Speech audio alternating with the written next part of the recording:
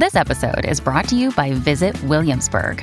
In Williamsburg, Virginia, there's never too much of a good thing. Whether you're a foodie, a golfer, a history buff, a shopaholic, an outdoor enthusiast, or a thrill seeker, you'll find what you came for here and more. So ask yourself, what is it you want? Discover Williamsburg and plan your trip at visitwilliamsburg.com. Welcome to For Real, a bi-weekly nonfiction books podcast that puts the spotlight on books that tell it like it is, or at least try to. We'll cover new releases, backlist finds, and more. For Real is a Book Riot podcast and is hosted by me, Kim Ukura, and fellow rioter Alice Burton. We're recording today's podcast on Thursday, July 19th. Hello, Alice. How are you doing today? I'm swell. How are you doing, Kim? I am doing okay. I had a little incident this week where I tripped and hurt my foot, so I'm a little hobbly, but otherwise I'm doing good. Oh, no. You got to elevate that. That's important. I did. I have been doing that a lot. I've been elevating and reading books and watching TV for when I'm able. So that's all right. Tell me, we do have follow-up because we actually read some books this week. So tell me about what you have read. Oh, yeah. So I finished Drinking in America by Mark Edward Lender, not the other Drinking in America by, I believe, Susan Cheever. It was really good. Gave me all the kind of like facts and background on why we drink what we drink, meaning alcohol, in America, and how the cocktail was invented here, which I did not know before that. I think that's one of those like facts that people throw around, but I don't drink a lot anyway, so I don't know. I wasn't aware. But yeah, it was really great. And obviously, again, with my involvement with kind of like the Frances Willard House Museum, and she was the president of the Women's Christian Temperance Union. So I felt like now I have some good sort of facts to back up like why temperance was important at the time that it was. What about you?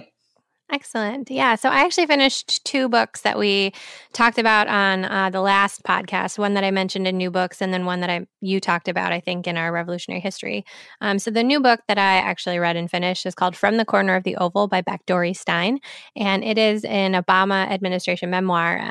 Beck Dorey Stein was a stenographer in the Obama administration.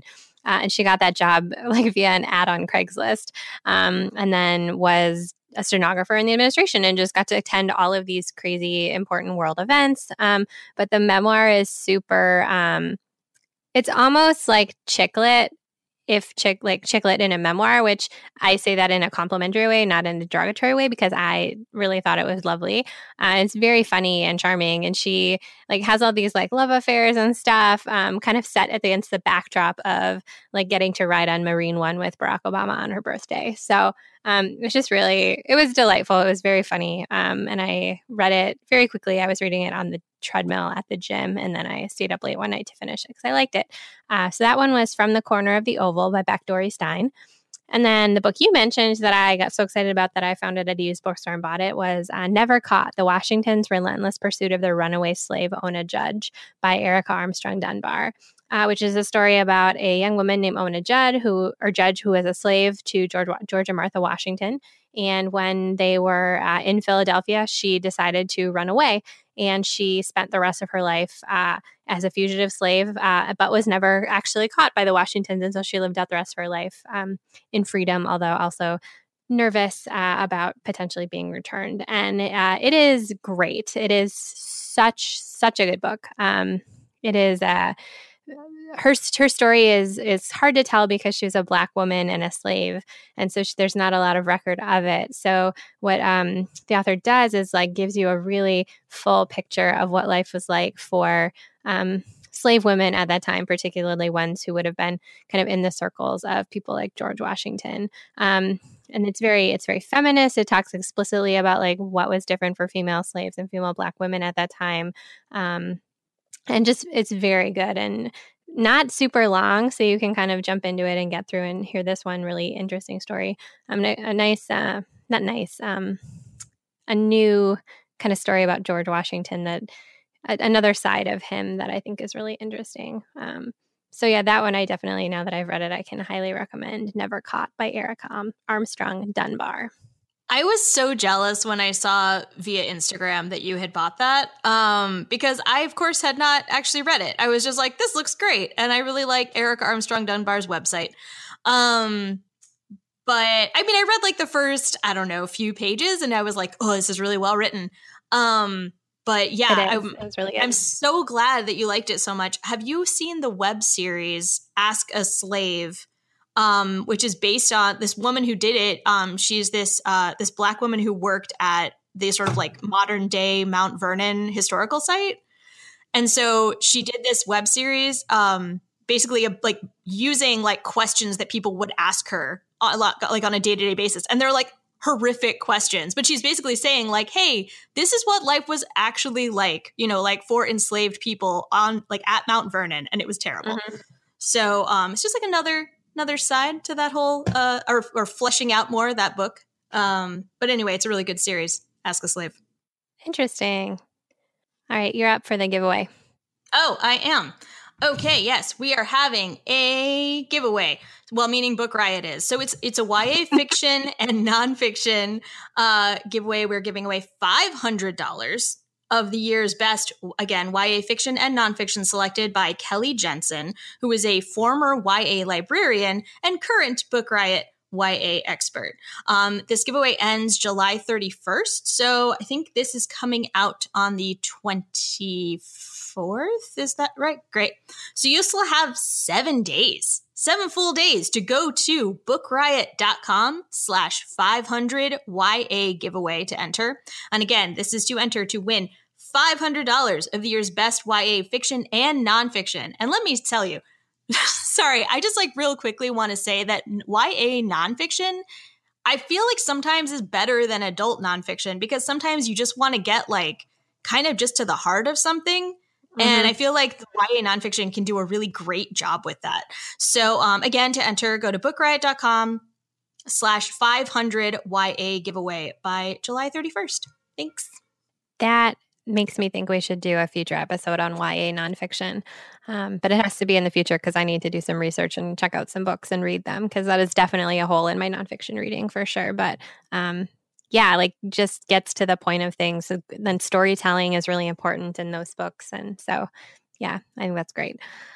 All right. So now we're done with that. We're going to hop into our first segment, which every week is new books. So we talk about books that are coming out now, coming out recently, that we think are interesting or that we've had a chance to peek at and see if they're good. So Alice is up first. Yeah, so my pick came out this week, July 17th, from Simon & Schuster, and it's called Barons of the Sea by Stephen, I'm going to go with Ujifusa. So what the publisher says is in the grand tradition of David, are we going with McCullough? Yeah, let's say that. I think so. David McCullough and Ron Chernow, the sweeping story of the 19th century American dynasties who battled for dominance of the tea and opium trades. So essentially what this book is about, the reason it's called Barons of the Sea is because in the middle of the 1800s, a lot of money was being made with trade with China, specifically with Canton, I believe, is it how we're pronouncing it? Anyway, so that journey from New York to Canton took about 6 months normally. So the way that you could get ahead was by having the fastest ship, right? So this is all about technology. So what this book is about is kind of like the people who were who were fighting each other to have the fastest ships and, you know, make that turnaround with trade like the fastest possible. It talks about the Opium Wars, which if you don't know about them, they are fascinating and horrible. I started this book and I really love it. I really want to finish it. He kind of also goes into, right, like the American dynasties. There is someone whose last name is Delano, who I believe is an ancestor of Franklin Delano Roosevelt. And kind of like how the people who are in power now, how their ancestors got power. So seems really great. Again, Barons of the Sea by Stephen Ujifusa, and it is out now. That is interesting because when you first started and you said David McCullough and Ron Chernow, I was like, oh, I'm probably out of this one, but that's fine. Other people like that stuff. And then you started talking about technology and like competitors and all of that. And I was like, oh man, now I'm like sucked back in almost. I don't know. I'm so torn now. Anyway, All right, my first pick for this week is called Blood and Ivy, the 1849 murder that scandalized Harvard by Paul Collins. So we're getting some historical true crime, which is one of my favorites. So this book is a true crime story of scandal and murder at America's most celebrated university.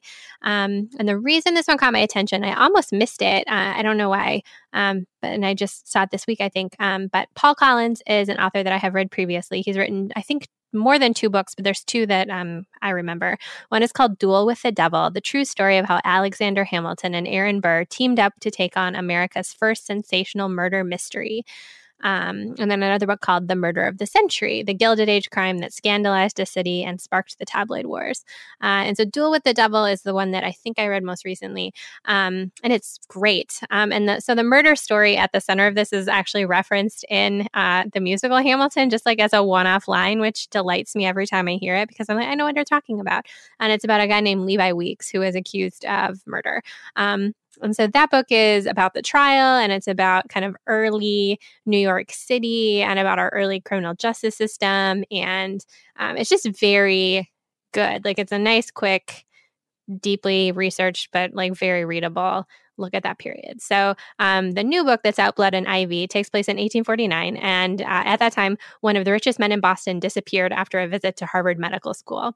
And so police looked everywhere for him, and he just sort of vanished until a janitor made some, quote, shocking discoveries in a chemistry lab at Harvard that led to a suspect. And so it ended up being that doctors at Harvard University, the medical school, had to investigate one of their own who was accused of murder. And the case turned out to be one landmark case in the use of medical forensics in trials in the United States. So this just like dings all of my bells and makes me really excited. So I'm going to look for it at the library soon, I think. The book's called Blood and Ivy, the 1849 murder that scandalized Harvard by Paul Collins. Oh, that sounds so good. Dang it. We had actually, I think we talked about how I hadn't heard of it either. You said it was kind of like almost miss your radar. And I feel like we both obviously are kind of on the lookout all the time for new releases. So I don't know what happened with this one. But it sounds so good. Do you remember offhand what the line from Hamilton is that they referenced the other book? Yeah. So it's in one of the songs, Hamilton and Burr are going back and forth. And they do something like, Levi Weeks is innocent. And God, I can't remember exactly what it is, but it's in the song about running out of time. And oh my gosh, I thought he said Lemmy Winks, which is the name of like a hamster in a South Park episode. No. So this really is clearing up a lot of mysteries just for me. Yeah. This is great, Cam. Thank you. That was, oh my gosh, your man, oh my gosh, I totally every time heard Lemmy Winks. Yeah, that's what that is. Wow. Okay, Levy Weeks. Thank you so much. That's great. My book is very different that I have as the next pick, which it came out July 10th from New Press. And it is called A Bite-Sized History of France, Gastronomic Tales of Revolution, War, and Enlightenment by Stéphane Henault, and it's translated by Jenny Mitchell. I tend to not like translated works because I think that a lot of times they can read in a really stilted way. I like to read them in their original language if possible.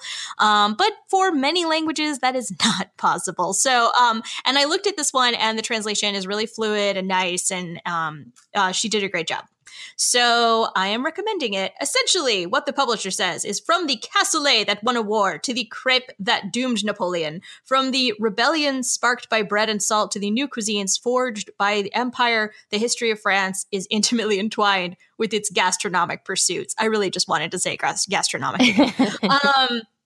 So it basically goes through a lot of, again, it says a bite-sized history of France. So it goes through the history of France, and it's really short. I was looking at it, super readable, but also, tells you about its food, which obviously French food is awesome. So this really stuck out to me amidst a kind of we were talking about a dry season of new releases in the summer. People tend to take a little bit of a break. But this one looks really great. So again, it is A Bite-Sized History of France, Gastronomic Tales of Revolution, War, and Enlightenment by Stéphane Henault. That sounds really fun. Yeah, that's interesting. My last new books pick is also a food book, although definitely different than History of France. And it's called Killing It, An Education by Kama Davis. And this book got my attention. It's a memoir, it's a food memoir. And it came to my attention because Davis, she wrote a really great essay in a book I read earlier this year called Double Bind Women on Ambition. And the essay is about, so I'll go back. The memoir is about her path from being a magazine editor in Portland to attending a cooking school in France, where she then connects with a family of pig farmers who take her under her wing and kind of teach her how to become a butcher and get into this food movement and, local foods and all of those kind of things that are tied into that.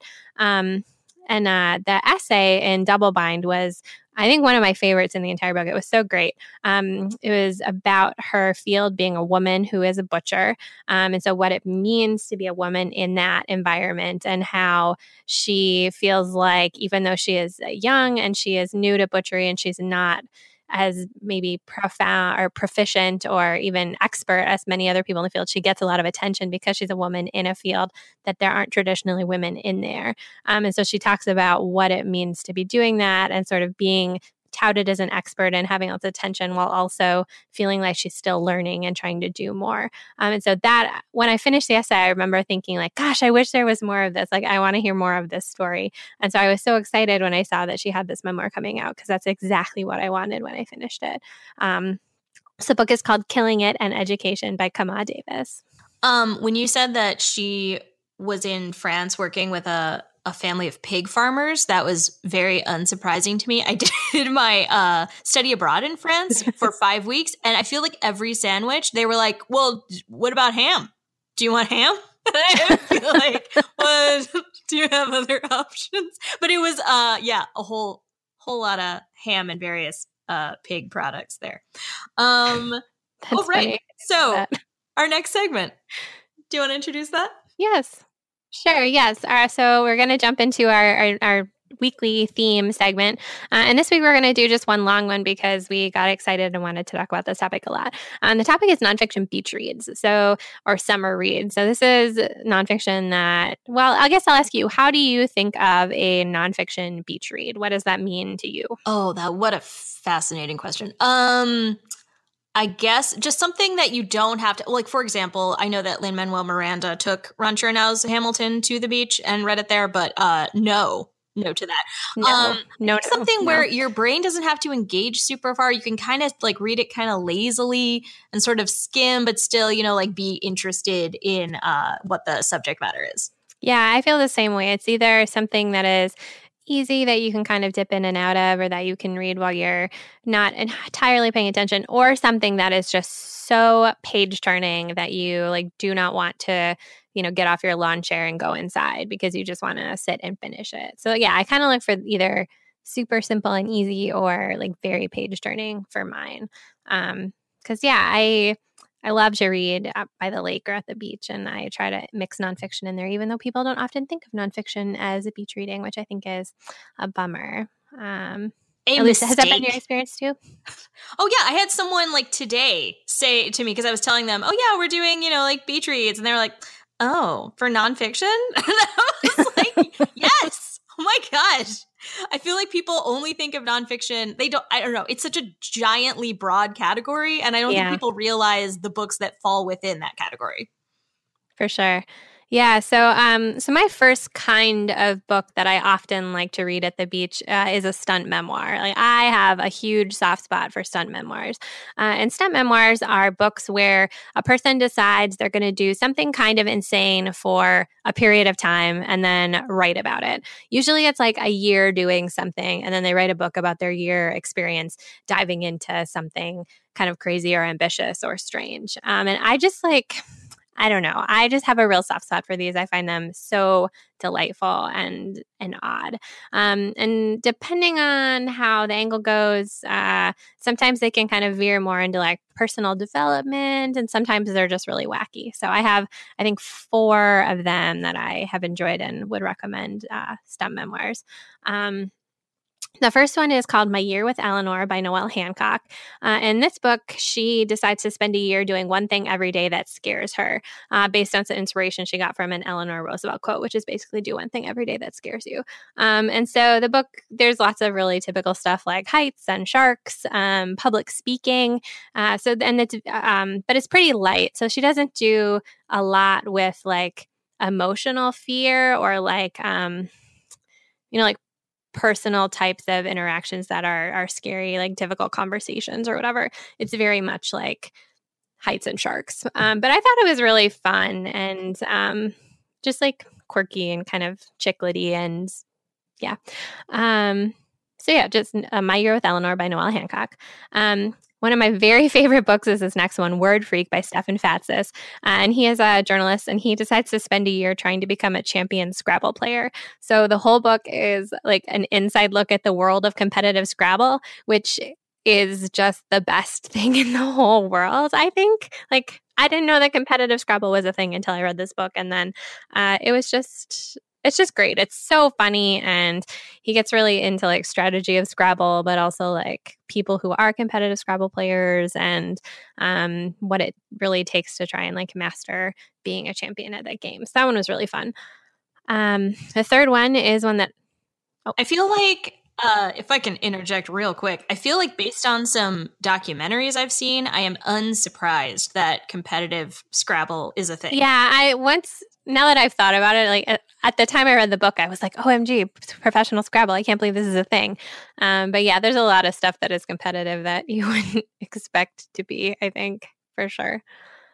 I feel like I saw a documentary on like magic cards and like that kind of competition. And like people were like it was like, incredibly intense. And people were like going to the like grand finals and it was like, everyone's got their pack already. And I was like, I don't know anything about it. Well, there's King of Kong, which is that documentary about playing Donkey Kong.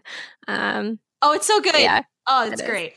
Anyway, sorry, carry on with your list. So my third one is one that a lot of people have probably heard of, The Year of Yes by Shonda Rhimes, which, Shonda Rhimes is the creator of Grey's Anatomy and Scandal, and she's a huge TV producer and executive.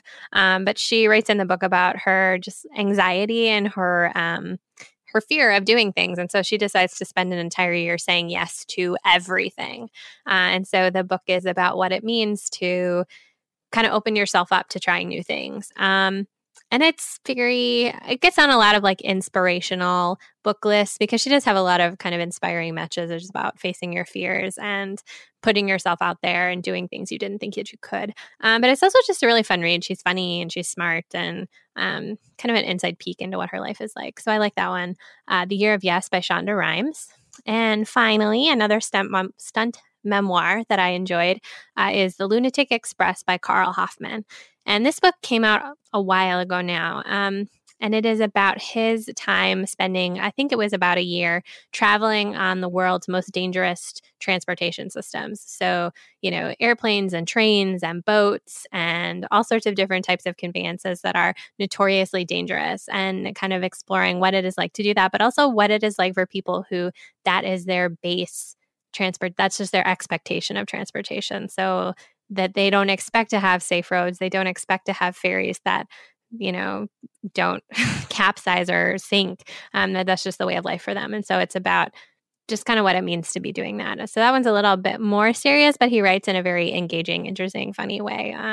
So it's a good book, The Lunatic Express by Carl Hoffman. That sounds really, really good. I mean, I didn't know that stunt memoir was the phrase for that, but that makes total sense. And those are all... There's probably another like official word for it, but that's what I think of them as, is stunt memoirs. Oh, is that your own phrase? That's great, Kim. No, it's not my own phrase. Somebody else said that, but I think there's probably like a more academic phrase for it, but I don't know what that is. I like stunt memoir. I'm still impressed. I didn't make that. I'm still impressed that you knew it. Just let me compliment you. I feel like when you said The Year of Yes, I was thinking that we should probably also do some segment at some point about self-help books, because I feel like those are actually a really popular nonfiction sort of subgenre. The only problem is I don't read a lot of them. I'm not saying I don't need to, but it's I know that I have friends who have very strongly recommended certain of them and say that they have helped them a lot. So I'll look into that for the future. Anyway, but totally changing tacks from that, sort of. My category is nature and science books, which is of course one that everyone loves. I actually have found over time that I do really, really love nature books. You can maybe tell from my past picks on here, but just anything that really gets into either just nature or animals or whatever, the world in which we live. So the first one doesn't totally count, but it is sort of like living peacefully in the world, which is A Year in Provence by Peter Mayle.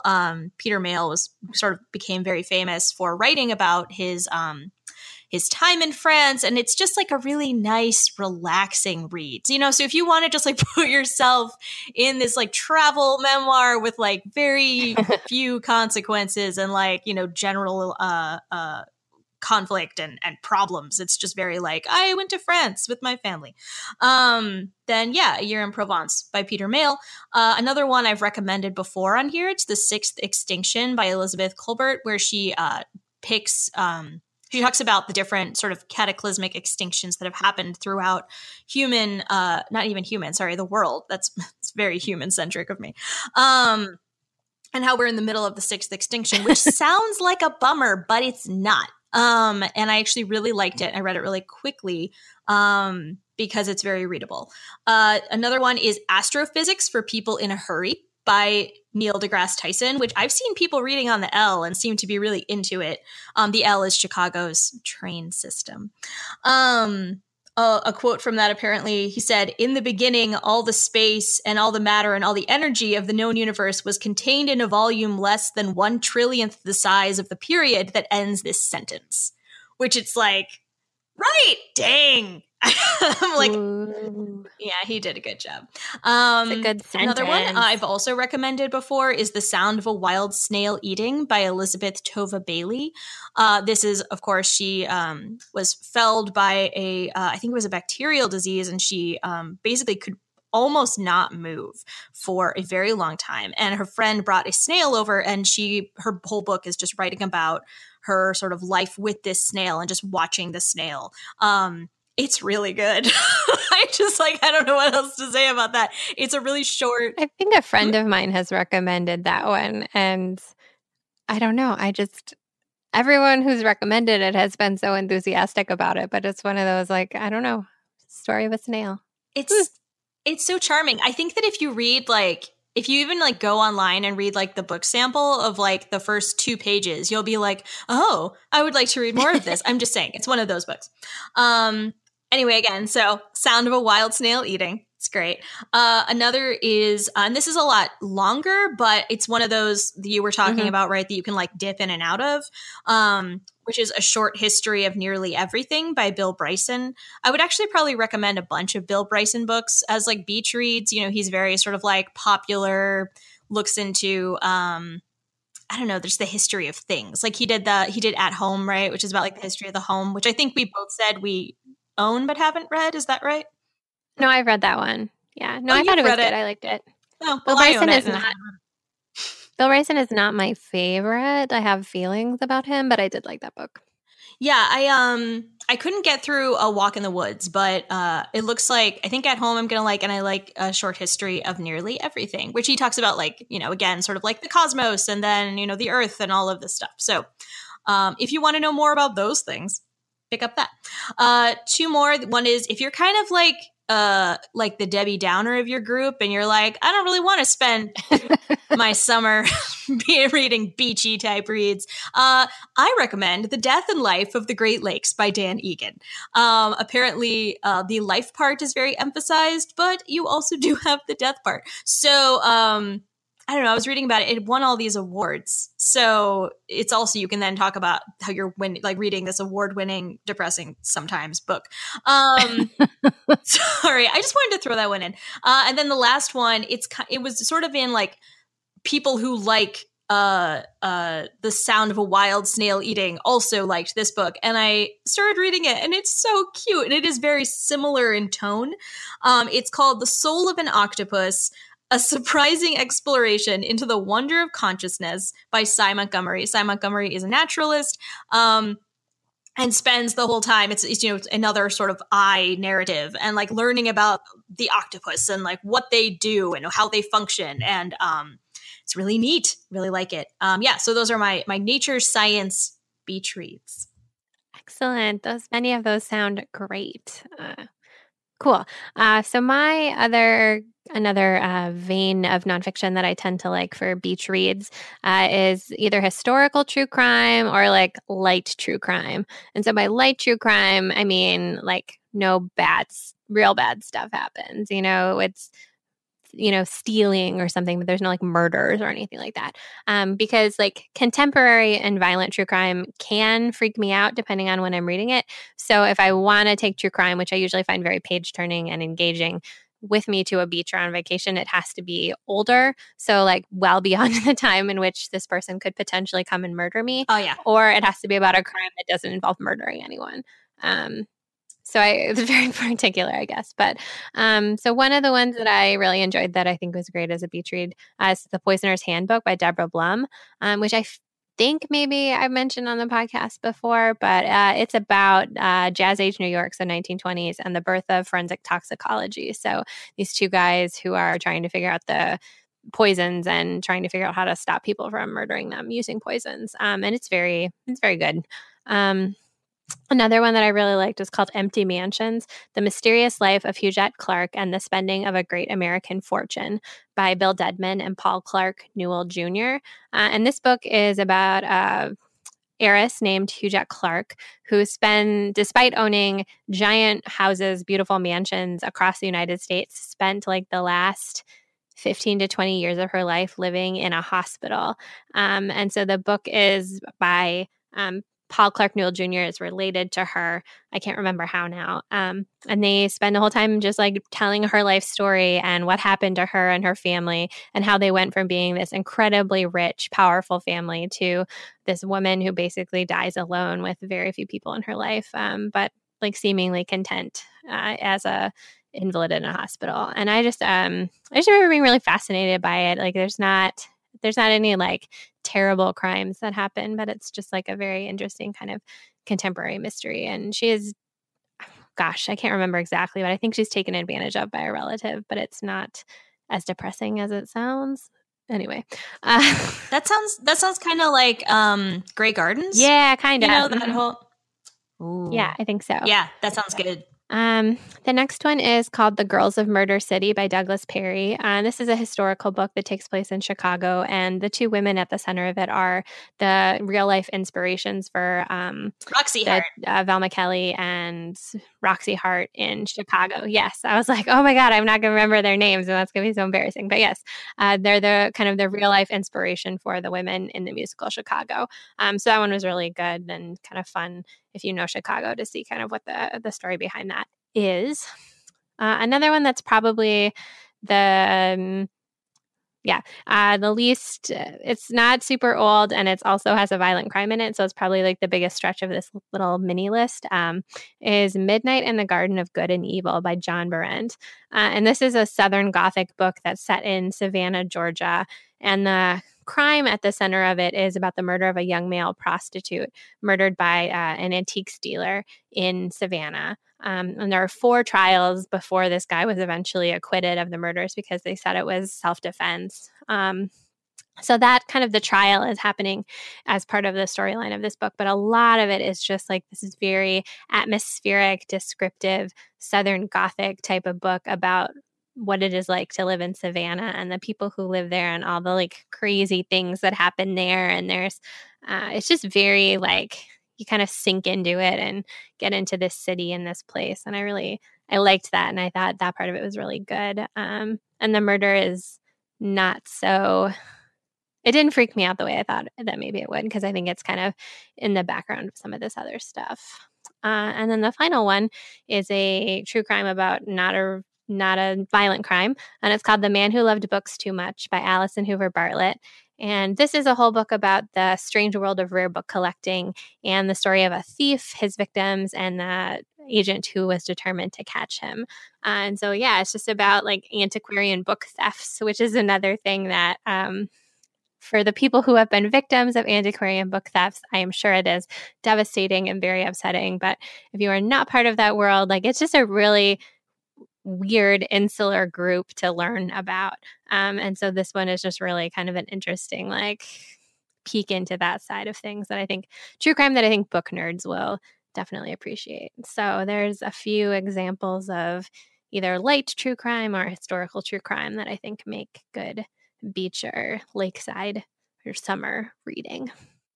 Those sound so good. Midnight in the Garden of Good and Evil has been on my to-read list for a really long time. Is it like narrative nonfiction, or is it just sort of more reporty? No, it's narrative. There's a lot of characters, and the antique dealer, I can't remember his name, but he's a character for sure. And then there's this, there's just some really interesting people that he profiles in the book too. But yeah, it's narrative. I think it's really awesome. Good. I can't remember what year it came out. So my final category is very near and dear to my heart. This has been one of my favorite genres of nonfiction for forever. It is the comedy memoir, which is having something of a renaissance, I guess. It's great, but like there are so many coming out now that I feel like you got to kind of like learn how to tell which are, good and bad. So I have some that I just super love. I will say up front, I did not like Bossy Pants by Tina Fey. I think that there were elements. I know. It's a shocking statement to make on this podcast, but it was fine.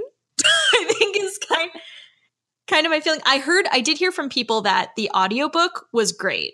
So I think with a lot of comedians, maybe the audiobook for their memoir is the way to go.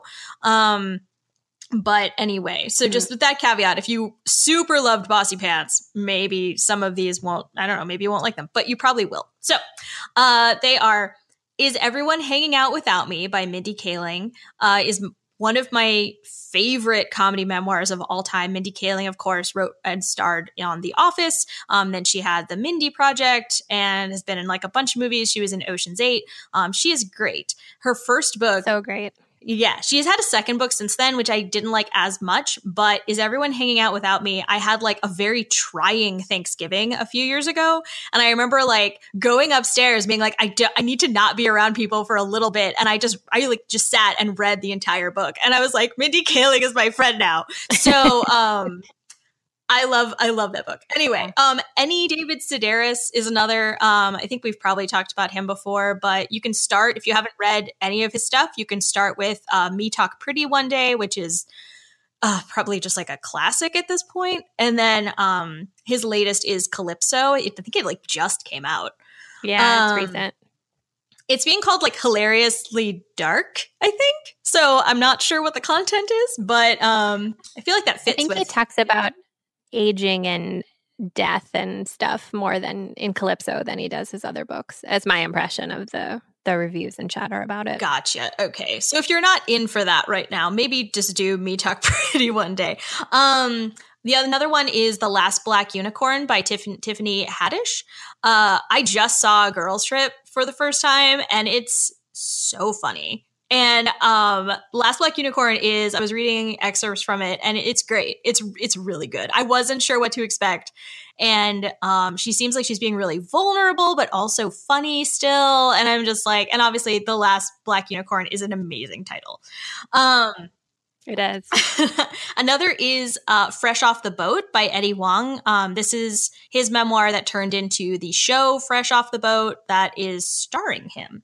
And then, of course, also Constance Wu, who is going to be in Crazy Rich Asians. Yay! I know. Oh my gosh. Can I just tell you, like, Crazy Rich Asians, I am so excited about it. It looks amazing. I mean, it's fiction, so whatever. But it's related to this Whatever. nonfiction I'm talking about. But yeah, Fresh Off the Boat. So, it's like this, his story of his, family coming over and sort of integrating or not into the United States and just like retaining what makes them them. And his mom, of course, is a standout character. But yeah, so I recommend that. And then one of my other top comedy memoirs that I keep coming back to in my brain whenever I think about this category is I Know I Am, But What Are You by Samantha Bee, which came out when she was still a reporter for The Daily Show. And the front, of course, is her sitting in a bee costume. And it's like she's talking about her growing up in Canada and like she used to steal cars and like all of this stuff. But I just remember, I know. She had a real turnaround in her life. Wow. Yeah. And then she met her husband while they were doing some like insane, like poor actor gig. And then later they went on to be on The Daily Show and now they do all this stuff together and it's great. Anyway, she's very funny and very smart and I really love that book. So I Know I Am, But What Are You by Samantha Bee. In terms of a more comic, meaning like drawn comic, get it? Anyway. It is Hyperbole and a Half by Ali Brosh. If you haven't read her webcomic Hyperbole and a Half, you're super missing out. She is brilliant and amazing and is able to I feel like communicate these really complex things through her really simple, like seemingly simple drawings, right? Because like her, if you are not familiar with her, she is the one who started, like her initial cartoon was the meme for, like blank, like all the things, which was originally clean, all the things. I think it's fallen off in popularity in recent times, but it's a great meme. Anyway, so Hyperbole and a Half, she had a book come out a few years ago and it's good. And then the last one was a Kim pick, but I was looking at more excerpts in Kim. It's so funny. So your judgment has totally steered you correctly. This is Retta's memoir, So Close to Being the Shit Y'all Don't Even Know, which just came out. It's very funny. So any of those, I think, would be a fantastic beach pick. Excellent. Yeah, I have co-signed the Ali Brosh for sure. Like her drawing looks like, I think it looks like it's done in Microsoft Paint, but they are so funny and like she just gets so much into them. And the memoir has lots of really funny stuff. And then it has some really touching, thoughtful things about anxiety and depression that are just spot on. It's so good.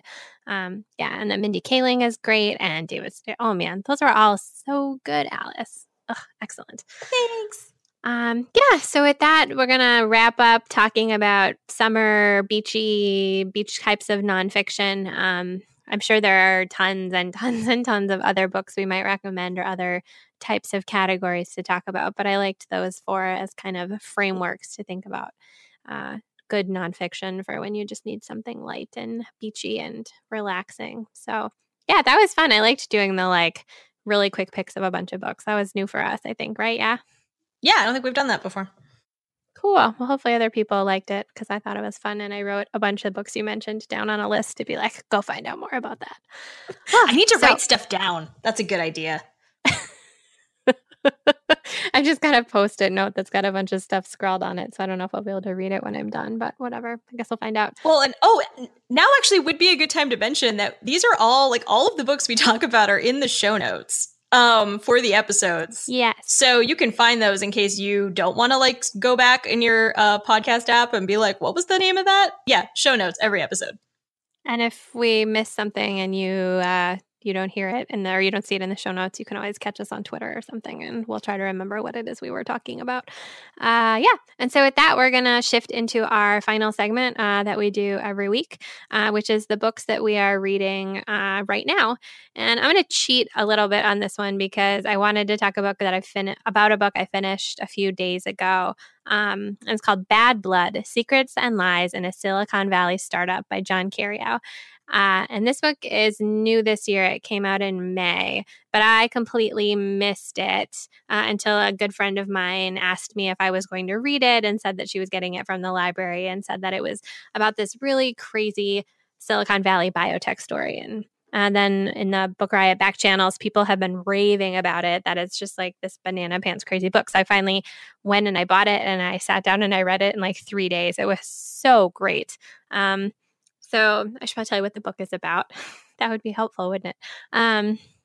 So Bad Blood, it's the story of a Silicon Valley startup named Theranos. And they were a company founded by this 22-year-old college dropout named Elizabeth. And she purported to have invented this medical technology where you just needed to take a finger prick of blood, and then it could run all of these elaborate blood tests and basically like diagnose any illness or anything that might be wrong with you from a single pinprick of blood, which sounds like it is too good to be true. And it turns out it actually was. And the technology that this company purported to have invented to do that just never worked.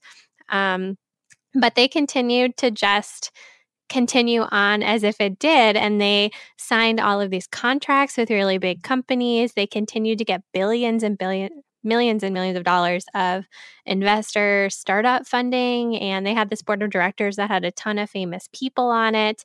And it was just a big elaborate fraud perpetrated by this young woman who for a while was being touted as the next Steve Jobs. It's such a good book and it's so well reported. The way it's laid out, the first part is kind of a story about Theranos and everything that happened there. And then the last probably third of it is this reporter saying how he got the tip to investigate this company and then what his reporting process to try and pull this whole story together was like, because it originally ran as a big series of exposés in the Wall Street Journal before he was able to turn it into this book. So it's fascinating look at Silicon Valley and biotech industry and the way that speculation and fear of missing out can cause people to make really ridiculous decisions about what to do with their money. Like, because there's so many moments where somebody should have been like, this technology isn't working. It doesn't. We should do something about it. And we should not be involved with this group anymore. And people just kind of declined to do that for their own reasons. And just tons of the details about what happened at this company and what things were like there were so strange. There's one scene I remember. I'm just going to keep talking. There's one scene I remember where after Steve Jobs died, everybody at the company was kind of reading that big book about him. I don't remember what the author of it was. You know, that giant Steve Jobs biography, though? Yeah. Everybody at Theranos was reading it. And their founder, Elizabeth, was also reading it. And all of the people at the group of people at the company could tell what chapter of the book she was on based on like what management techniques and stuff she was trying out at that particular time, which that's hilarious, right? Like that's so strange and just goofy. So anyway, the book is called Bad Blood, Secrets and Lies in a Silicon Valley Startup. And it is so great. And if you can get a copy of it to read, you absolutely should, because it was just bananas and I loved it. That was such a good, enthusiastic review, Kim. I just want to give you props for that. That was good. I think I read one news article about that whole situation because I have like a vague image in my head of like a blondish woman who was like really young. Okay. Yes. Yeah. Yes. Yeah, I had never heard of it. Like, I don't know how I missed this whole thing that I didn't even know anything about Theranos until my friend Erin told me you should read this book. And then I kind of dug around and then was like, yes, I will. And now I know more than I ever wanted. And it's great. Dang. Well, that's a great, and you said you finished it, right? I did. Yeah, it's good. I can heartily endorse it. I can tell. That's so, that's so good. I am in the middle, meaning maybe like 30 pages in. To this book, but I went to the Chicago Public Library, which is fantastic. Everyone should go if they can. And I picked this up in their Women's Suffrage in America section, which is, of course, one of my favorite sections at the Chicago Public Library. But I was really excited because this is, there was actually like a subsection that I hadn't seen, and it addresses this thing that was such a big problem in 19th century women's rights, which is that it essentially was happening at the same time as Black rights were sort of like coming up, and like we were trying to have like Black male suffrage, get passed. And Elizabeth Cady Stanton sort of took this divide and was saying, instead of like, oh, this is everyone should have these rights, everyone should be able to vote, she saw it as us versus them. And it got extraordinarily ugly. So this book is called Fighting Chance, The Struggle Over Woman Suffrage and Black Suffrage in Reconstruction America. I felt like the author did not come here to play when I opened it, and the first the first line is, she dipped her pen into a tincture of white racism. And I was like, dang. So it seems really... Woo.